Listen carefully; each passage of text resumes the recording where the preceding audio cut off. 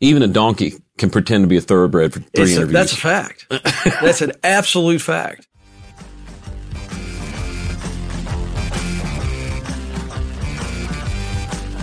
Helping business leaders grow themselves, their team, and their profits. This is EntreLeadership. Now, here's your host, Ken Coleman. Coming to you from the Music City, this is the broadcast of Leaders, by leaders, for leaders. Thank you so much for joining the conversation. On this episode, we're going to cover one of my favorite topics, culture. Our featured conversation is with William Vanderbloemen.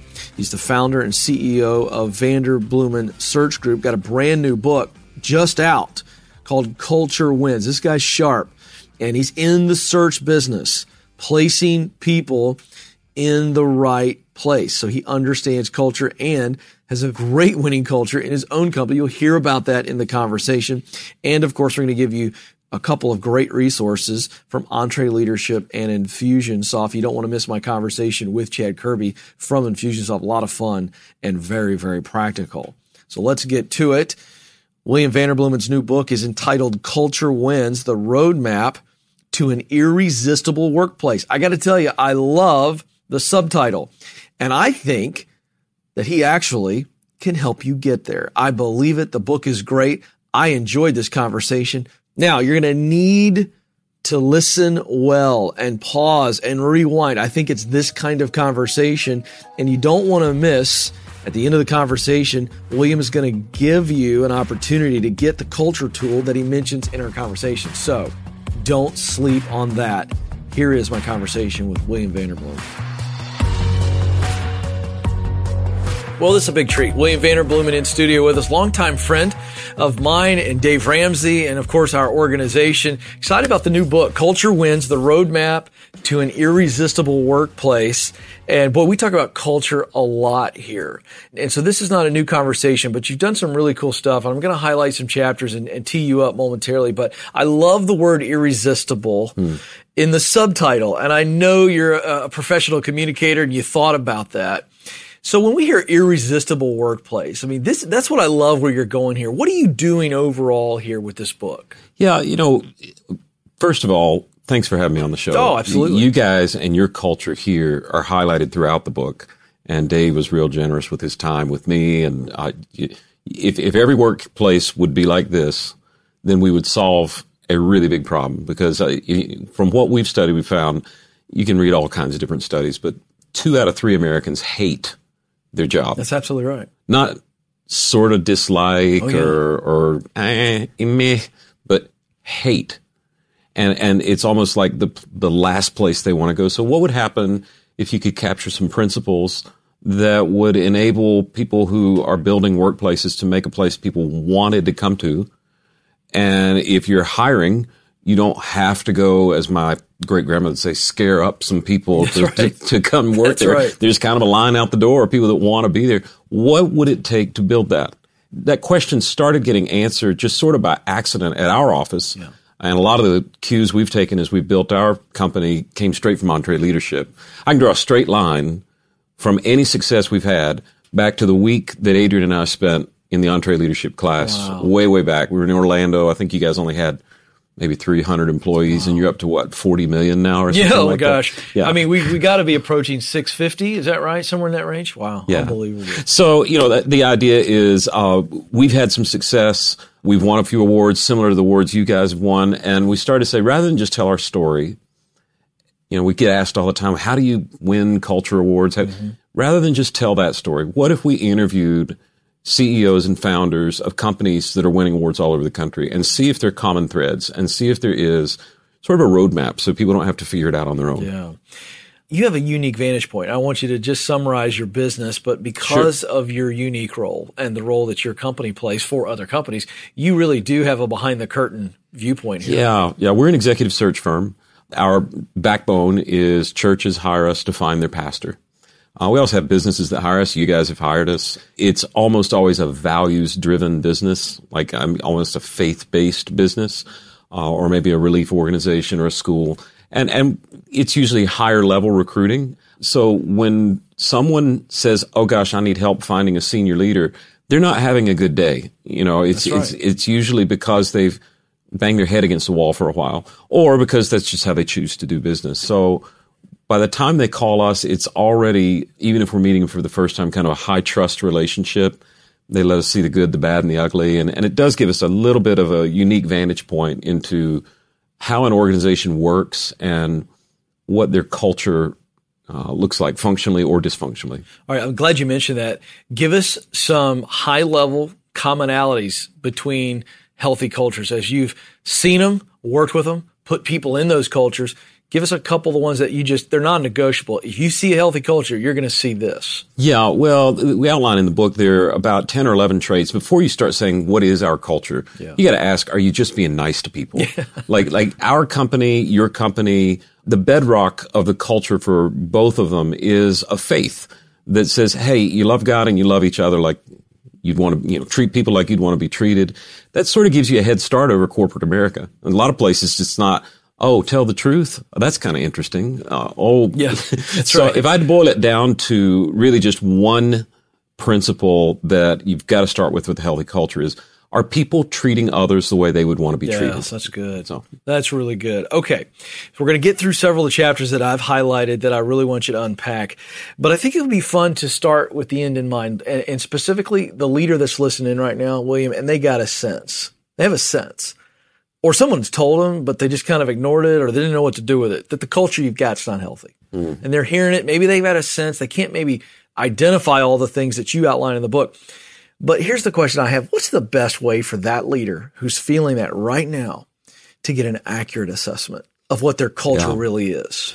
Well, I didn't know you'd be so nice in asking that question. We actually, in addition to the book, have developed a tool that's, free to take and get high level results back, almost like a personality profile of your company's culture. True statement. I did not know that. I did not know about the assessment. So that is a legitimate question. Yep. And I'm going to re-ask it because I want people to know that's not a tee up for a product. We're just getting started. Yeah. Here's the point. I think, William, correct me if I'm wrong, and I don't mind, that the reason that so many cultures are unhealthy or a disaster or whatever you want to call it, toxic, is because the leader doesn't really know what the culture is. They're so unaware. Is that right? You're absolutely right. In fact, if there is a leader listening today or watching and they have a sense that something might be wrong, the leader's always the last to figure it out. It's so true. So if you've got a sense, it's already bad. That's right. They're just not telling you. That's clear. So you've got an assessment and it walks them. So what it does is essentially shine a mirror at them? In about 10 or 11 different areas. That's and great. Just say, how are you doing in these basic functionalities? Okay.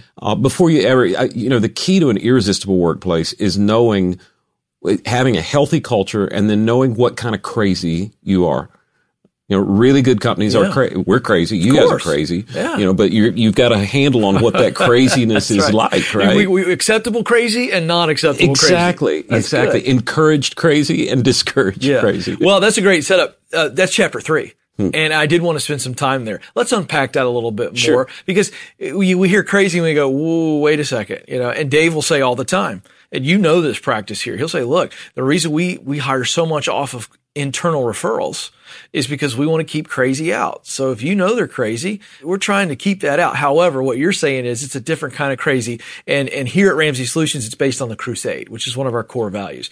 Yeah, we're weird. We do things differently than most companies. I've found that the key to unlocking your particular culture, your DNA as a company, it's not go and copy what Ramsey does or copy what Vanderbloemen does. That's not going to help you at all.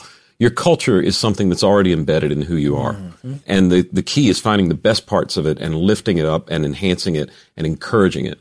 And is it crazy? Yeah. Here's newsflash. If you're working with humans, you're working with crazy people. That we are all a little dysfunctional. Right. So, for me, Ken, it sort of centers around, here's a question leaders can use to just tee up a conversation about culture, right? Okay. When we're functioning at our very best, what are we doing that's common to us, but uncommon to the other teams that we see at other companies? So what kind of crazy are we? It's not the leader going off on the mountain and finding the 2 stone tablets and coming down with culture. That's right. If anything, it's an archaeological dig at the bottom of the mountain saying, okay, what have we got here? Yes. What's the best part of it? And how do we unearth that uncommonness or that craziness and start to lift it up as a value? Yeah. I want to stay here because you just said something I think is so important, and I want you to really challenge us. Pat Lencioni talks a lot about this, that, don't come at people with a bunch of values that you slap on the wall, and everybody knows that you don't actually live those values. So culture and changing culture and growing culture and keeping it vibrant and all that has nothing to do with overt acts and posters in the lunchroom. Absolutely. No, it's about how we behave. If your mission is what you're trying to get done, your culture is how you're going to get it done. It's how we function as a family, how we function together when nobody's looking. What kind of crazy are we? And that's going to get more important as years go on. We've got a huge demographic shift happening in the workforce all over the world in every sector. You've got baby boomers retiring. You've got nobody our age. That's right. Just by birth rate. Yeah. You've got a ton of millennials behind that. Yeah. They're the number one demographic. I want to point this out. They're the number one demographic now in the American workforce. Absolutely. Millennials. So absolutely. You're exactly right. Barna did a study some years back and asked a question of different decade-born people, different generations, right? What are the 5 things you want to get accomplished by the time you're 35? And it was a pretty cool study. And 5 things sort of popped up in nearly every decade. And it was something like, I want to get married. I want to have a family. I want to own a home. I want to be on a career track. And I want to have some financial stability. You ask the millennials that same question. The only one that shows up out of those 5 is financial stability. And it's probably because you guys have been around a while now. But the own a home, no, it's get married, not yet, by 35. That's right. Kids, meh. So what does that mean? You've got a workforce that has no one to go home to, that has no one to care for, and the people they're spending their day with are the closest thing they have to a family. Yes. So the businesses that will say, all right, how do we turn this place into a family? How do we turn it into a place people want to be? Man, you're not going to have trouble with those millennials. You're actually going to draw them in. They're going to stay, and they're going to work harder than you've ever seen. That's a great point. I'm going to throw another stat at you, let you teach us on this as well, because it just lines up beautifully with what you're saying. CBS News came out with a study last year in 2017 in the spring, and it said the top two qualities or factors for a millennial in a corporate or just professional career is number one. This is great. You're going to love this. The number one thing they value more than anything else is, are they good at the job? So they are a strengths-based generation. They're thinking, I got to be good at this. And then the second thing, and they're right close to each other. So they're really the same. And that is, does the work really matter to me? Absolutely. So this speaks to culture. It speaks to purpose, too. Yeah, well, for them individually, yes, but they're going to be attached to an organization that is actually have a very clear, this is where we're going, it's missional. Yeah, this is why we're doing what we're doing. Simon Sinek's talk, the why before the what. It's just one of the best there is, and it explains millennials like crazy. Yeah. If you can build your culture around that mission and start to bake it into everything you do, you won't need stickers on the wall. You won't need plaques. Yeah, that's well said. That's exactly it. That's what I wanted you to tell our audience. Okay, we're going to jump to chapter 5. Stop culture leaks. So what is a culture leak, and then how do we stop it? Yeah, one of my mentors said, and I doubt he was the first to say it, when you talk about strategic vision, he'd say vision leaks. You have to keep repeating the vision over and over. I think culture leaks. One phenomenon that happens, and you guys have been named best place to work many years in a row now, right? Yeah, about 10 years. Yeah, about 10 years. And if it's like Houston, we've received the same type of award. They break it into small business, medium-sized business, large business. Okay. So if you're a healthy company and you're growing, your culture is going to leak. If you're an unhealthy company with bad culture, you got a whole different set. But even if you're succeeding, it's going to leak. Well, why do you say that? Well, if you look at those different sectors in the best places to work, like small, medium, large, they all take the same test. They all come out with a raw score. It's the same control for everybody. The highest scores are always in, not the big companies, but the small companies. Because it's 5 people sitting around a table in one room and everybody knows what everybody's doing. But as you get bigger and silos begin to happen, which are not a bad thing, culture begins to leak. It becomes more important the bigger you get to start to build into the entire life cycle of your employee cultural indoctrination. We do it from when we're interviewing and recruiting all the way to a termination conversation. Now, give me an example, maybe one thing that you're doing, walking them all the way from starting to when they've got to leave. Yeah. So let's say, we get finished with this and we'll have an offline conversation about how you're unhappy with, Entree and the producers are driving you crazy. Right. So I want to interview. So we fly you down to Houston and we interview you and we're like, Ken made an impression. And we don't just let you interview with me. You interview probably with an intern. You interview all the way around, so different parts of the family, right, are seeing you. And it'd be more than one interview. I think y'all are familiar with doing more than one interview. Man, no question. I told Dave one time, I think I could probably place somebody in the CIA quicker. Oh, than no here. question. Yeah. You could actually vet a nominee, like a presidential nominee, that has to be approved by Congress faster than you could get hired here. Let's just go to the nth degree. It's working. Hard to argue it. You know, Dave said in the interview I did with him in the book, I said, so he told me he was up to like an average of 14, 15 interviews before a job. And I said, yeah. And he said, yeah, because you know what? Even a donkey can pretend to be a thoroughbred for 3 interviews. That's a fact. That's an absolute fact. Yeah. So we interview a couple times. We get excited about you. We're like, oh, man. So one of our values is called ridiculous responsiveness. Okay. Like we just really believe speed wins. We don't think anybody gets back to anybody. We think that if you return a call, return an email personally, not automated stuff, that you will have a competitive advantage over everybody else. It's ridiculous. So in our sales and marketing team, particularly, if an inbound lead comes to us, we expect that to be personally answered within 60 seconds. Wow. Okay. So you've come down, you've done your couple interviews. We like you. Probably 10:30, 11 at night, you're going to get a text from somebody, maybe not even anybody you talk to at the company, but somebody else. Sure. And they're probably going to text you and say, Ken, man, heard you at the office today. It was so good. Just wondering, we're sitting around talking. Do you have any idea what the odds are that the Houston Texans are going to win the Super Bowl next year? And you know, if you don't text back and you're in bed, it's whatever time, 11 o'clock, you're not going to lose the job. But if you text back within a minute, it's like, interesting. That's the same kind of crazy we are. Yeah. Now, if you text back within a minute and you say, I didn't know offhand, but I checked the Vegas odds, and right now it's 50 bajillion to 1. Yeah. Right. That's even better. Yeah, that's even better. And if you say, and 50 bajillion to 1 is a lot, but we all know the Texans are never going to win the Super Bowl, not just next year. Well, now, so we have 2 other values you've just hit. Solution side living. We get asked to solve problems other people can't solve. That's right. And we also place a value on contagious fun. Right. So you're snarky with us. Yeah. You've shown a solution. You've responded within 60 seconds and one text. Now, I can't ever use this example again. Right. But no, that's really good. Interviewing on the front end to see, are you our kind of crazy? And doing it when you're not in an interview context. Yeah. And see, that leads into chapter 6, where hiring for culture. So you're doing these tests to say, let's just see if they're already where we are. Because that's a game changer for you. They get moved up the ladder. Yeah, well, an interview with us starts with us trying to talk you out of being here. You know, I'll pay for a quicker flight home. Right. If you like these things, you need to leave. Right. I'll just pay for your dinner. Right. Go take your wife to dinner, and it's on me, man. Sorry. And we kind of, through reverse psychology, walk through our 9 values and say, here's where people that like this are never happy here because we're the weird one. Right. And then all of a sudden you flipped it around in the interview, so you're not calling them the person that doesn't fit in. You're calling yourself the misfit. That's brilliant. And that way you don't have to say, you know, Taylor, you keep going through the boyfriends. Maybe they're not the problem. Right. That's so true. It's so great. Great Taylor Swift reference there. That's the first one on the EntreLeadership podcast. Can we make a note of that, guys? That's brilliant. Or maybe she's doing it just because she knows she's going to get a hit song out of it. It does tend to work, right?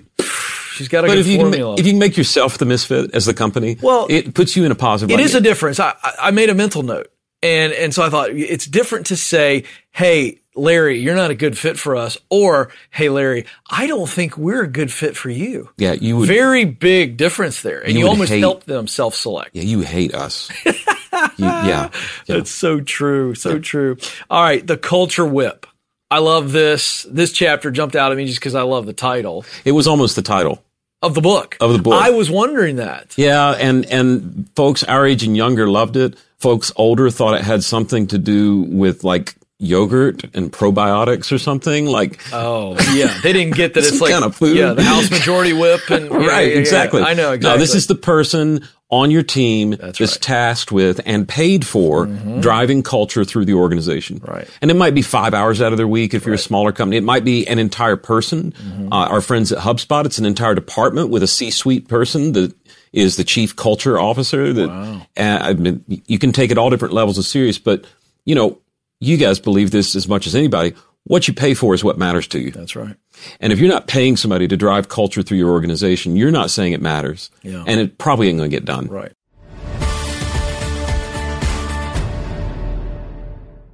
Here's a math refresher. There are only 24 hours in a day, so you and your team need to streamline time-consuming tasks to focus on the activities that make money.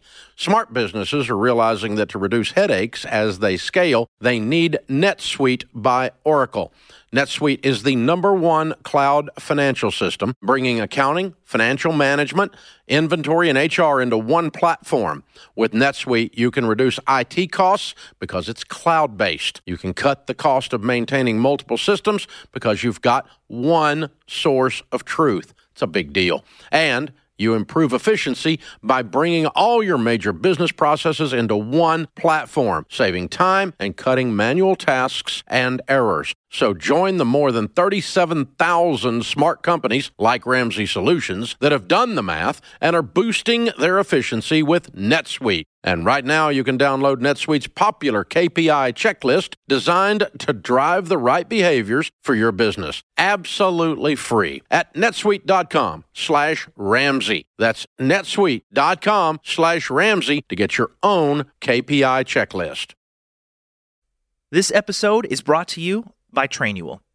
Even when you're great at running the day-to-day, a lot of leaders struggle to delegate. But delegation is a critical leadership skill, and empowering your team by building that skill just takes having the right system in place. Well, Trainual is that system, and it's a game changer. Trainual is an easy-to-use app that helps document and organize everything about your company in one place. Clear outlines for every role and responsibility, step-by-step training for all your SOPs and employee handbook content, an org chart and directory. You can build accountability tests. Employees can even use Trainual's powerful search to answer their own questions.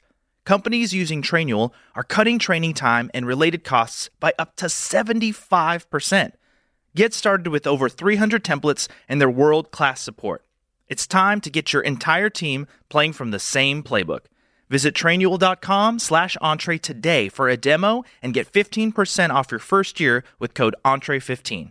That's 15% off at Trainual.com/Entree with code ENTRE15.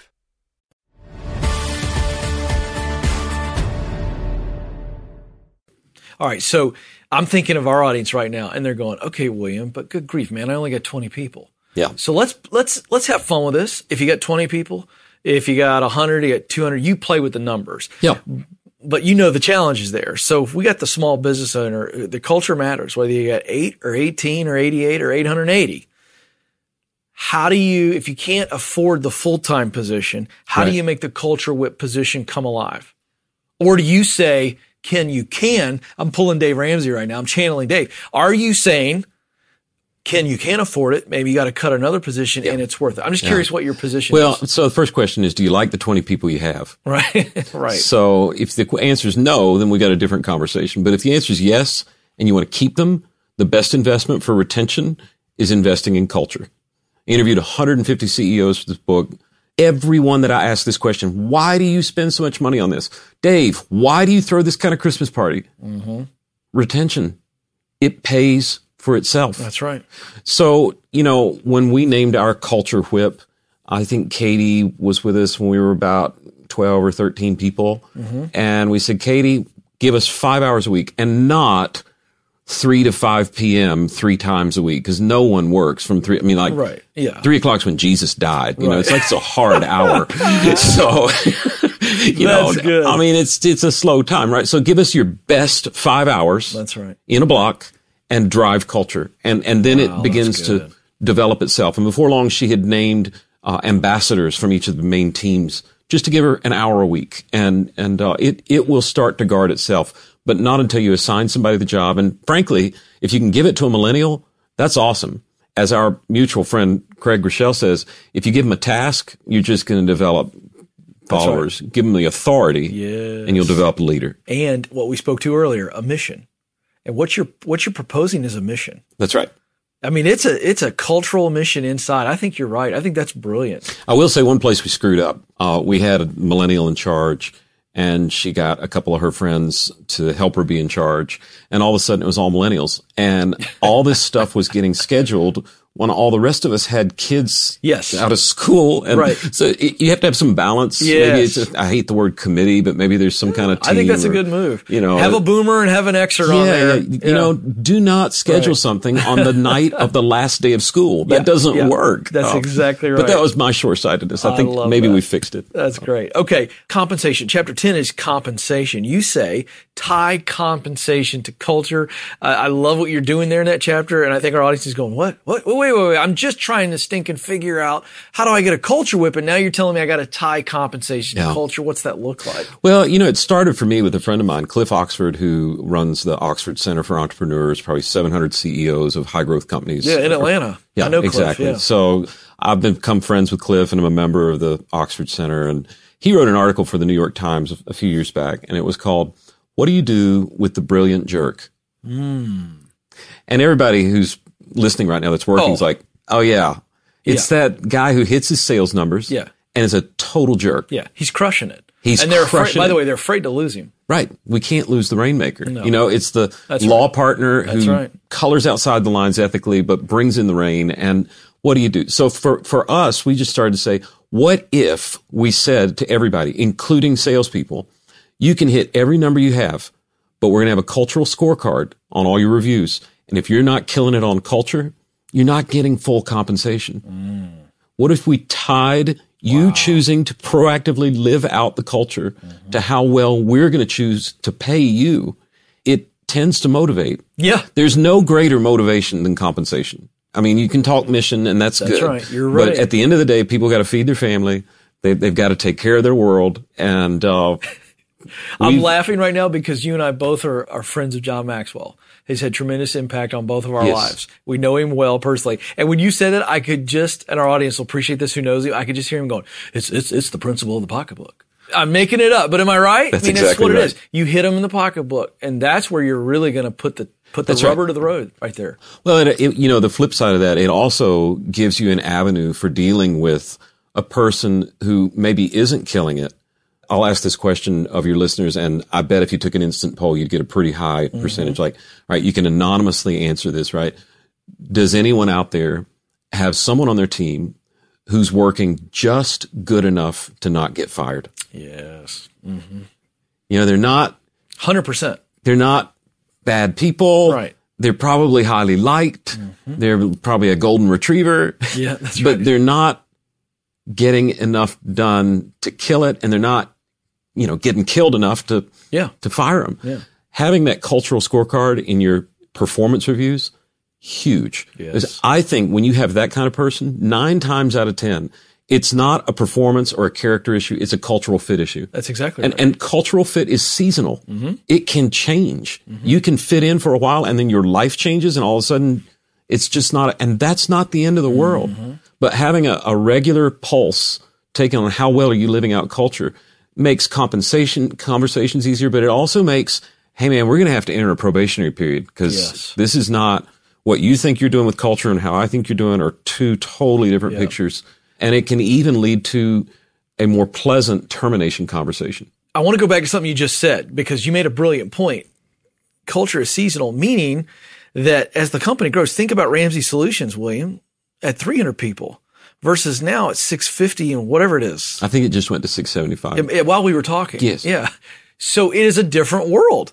And some people, like when you're growing, that means the company's changing. Growth and change are symbiotic. It happens together. It's a really, really important point. And I just want you to speak to leaders because, you know, there are a lot of leaders out there listening that are going, wow, I'm really loyal to this person. They were with me in the beginning, but they're not keeping pace with where the company is now 15 years later.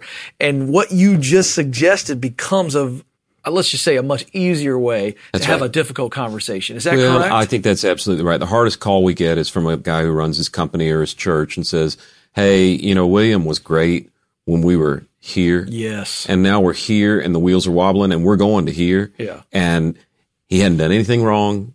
He's been nothing but loyal. Right. what in the world do I do? Yes. So one little tip, if you've got that situation, if your listeners are in a growth mode, I actually bought a copy of, What Got You Here Won't Get You There. Yeah. And I just left it on my desk for the first 5 years of our business, just so people could see so I could see the cover. Maybe I'm the one that won't fit. Right. But if we're going to go places we haven't been, it's going to mean I'm going to be asked to do things I've never done. And not everybody's going to be able to make that leap. That's right. not a bad thing. No. Yeah, that's good. That's so good. I'm glad you shared that. Okay. Now jumping to cultural endings. What does that mean? What does that look like? How do we get there? Yeah, so cultural endings, I'm borrowing from Henry Cloud, Necessary Endings, which, oh my gosh. Yeah, brilliant book. Read that book before you read mine. It's awesome. It's just like, look, you're not fitting anymore. And I don't have a performance reason to let you go. I think of one of the people that we had to let go in the early years, and the person's leader was a very young leader, probably 25 years old, and this individual had never let anybody go. So I'm like, look, I'll sit with you through the process, but this is your conversation. Mm-hmm. And they chose to use culture as the barometer. That was really the way this chapter started. It was like, okay, Ken, look, here are 9 values. Score yourself 1 to 10 on how you think you're doing. I'm going to score you. Let's match up. And, if you say you're 7 and I say you're an 8 or the other way around, fine. But if you're saying you're a 10 and I'm saying you're a 2 in a couple areas, we need to have a conversation. That's right. And that's exactly what happened. And this individual that we had to let go, when they did work, it was brilliant. It was just awesome. But he was pulling us off task. He wasn't happy. We could tell, but he was making a decent living. And so went through this process and said, look, we're going to enter a probationary period. You can call it a personal improvement plan. If you're in a church, you can say we're going to have a prayer meeting in, however you want to say it. I don't know, but the employees should know we're not talking about, come on, let's do better. We're talking about, this is probably not going to work out unless there's a severe change. Right. That's the kindest way you can say it to people. That's right. Unless they go home saying, oh my goodness. That's right. This is bad and I've got to change it to fix it. And we said, let's see if we can change this cultural value. The quality of your work you're putting out's fine when you do it, but let's change the cultural value. And so listeners are saying, well, how long? Well, I think it takes longer than 2 weeks.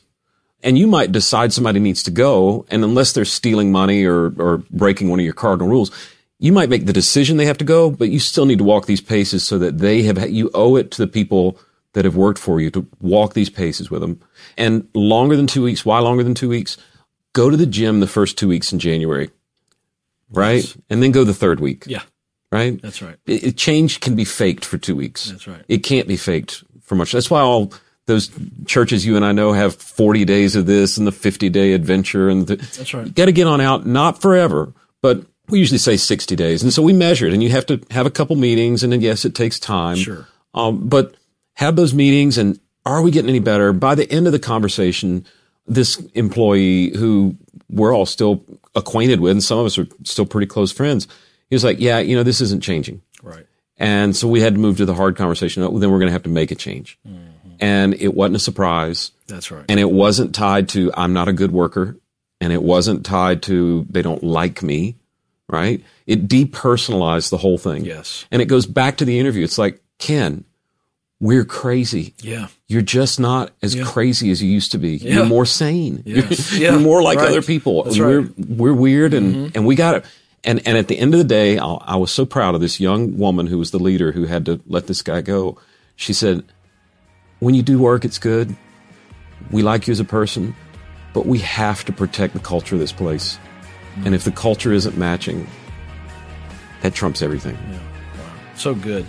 He is William Vanderbloemen, and the book is Culture Wins, The Roadmap to an Irresistible Workplace. Again, you're somebody who's living this, not just writing about it, and that's always refreshing. You're a big friend of Dave and Ramsey Solutions and EntreLeadership, and we're so grateful to have you in studio with us. Thanks for hanging out. Thanks so much, Ken. Appreciate it, and appreciate all y'all are doing to bring hope to the world.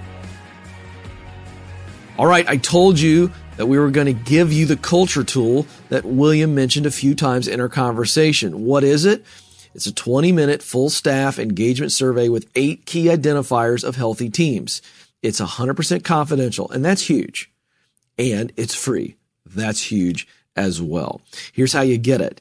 info.vanderbloemen.com. Now I'm going to spell that for you. That's VANDER BLOEMEN, Vanderbloemen. info.vanderbloemen.com/culture-tool. Now, I know you're going, good heavens, Ken. Well, trust me, it's worth it. Type it out, rewind, pause, type it out, go get it. This is going to be a game changer, I promise.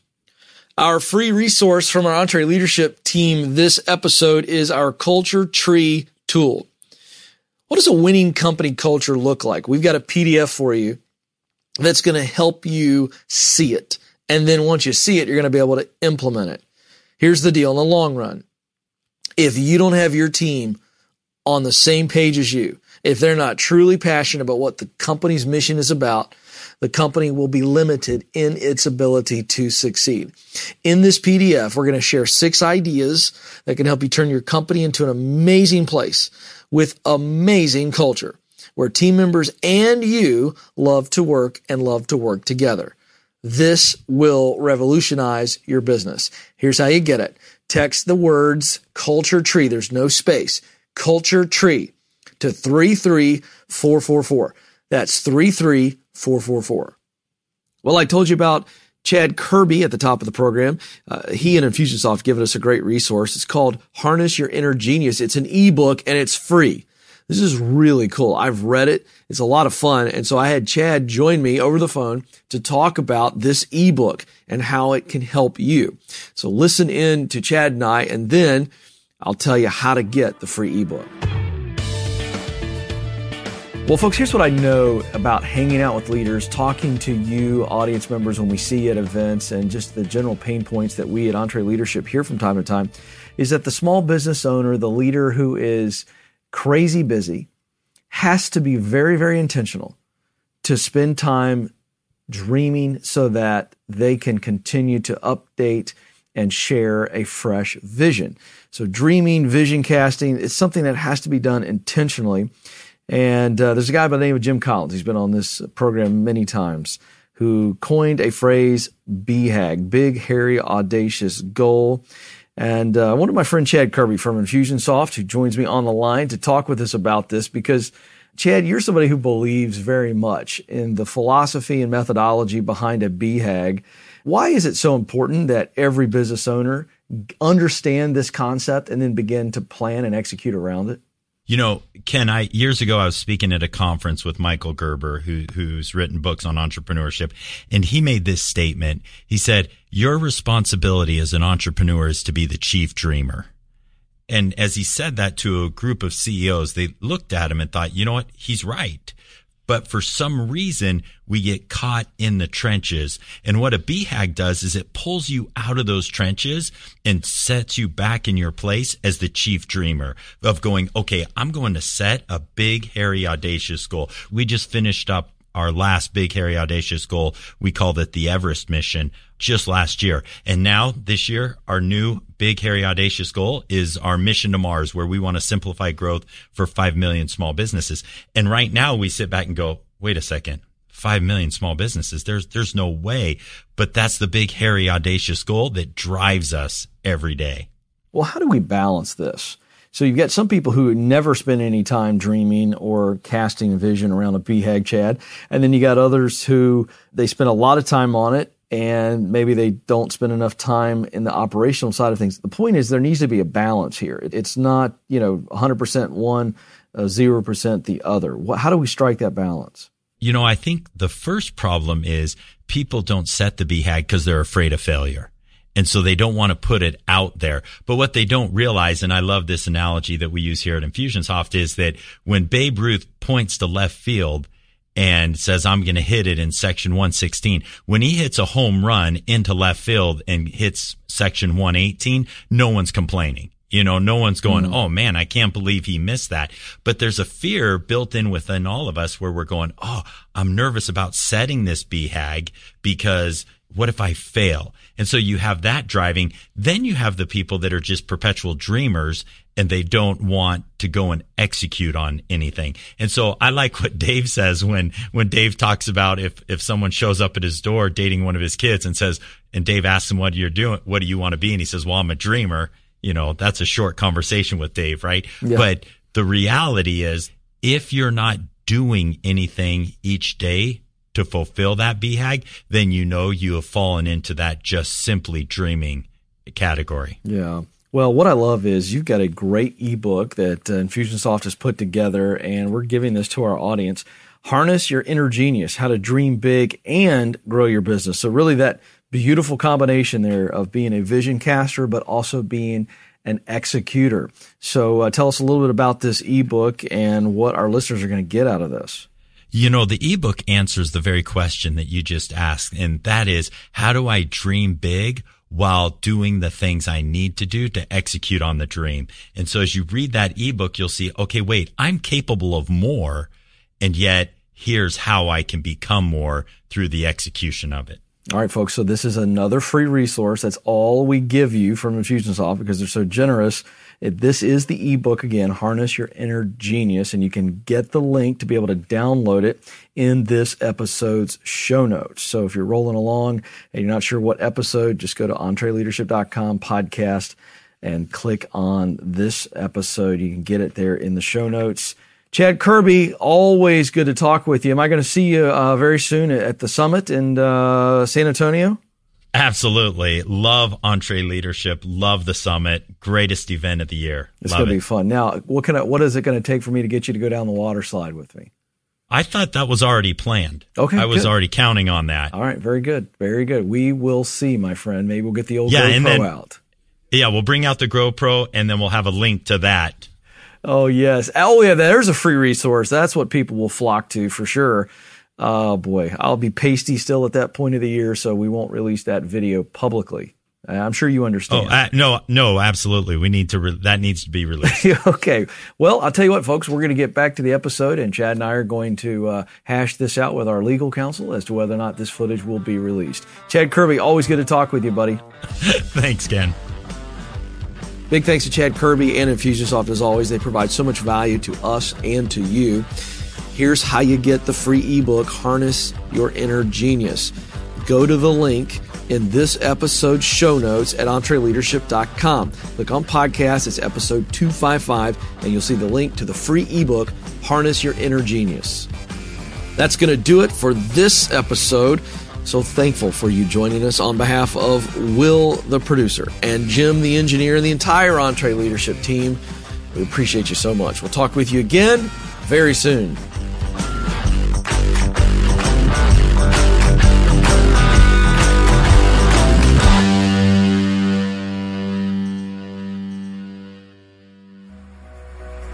Hey folks, I want to make you aware that we have other great podcasts from Ramsey Solutions.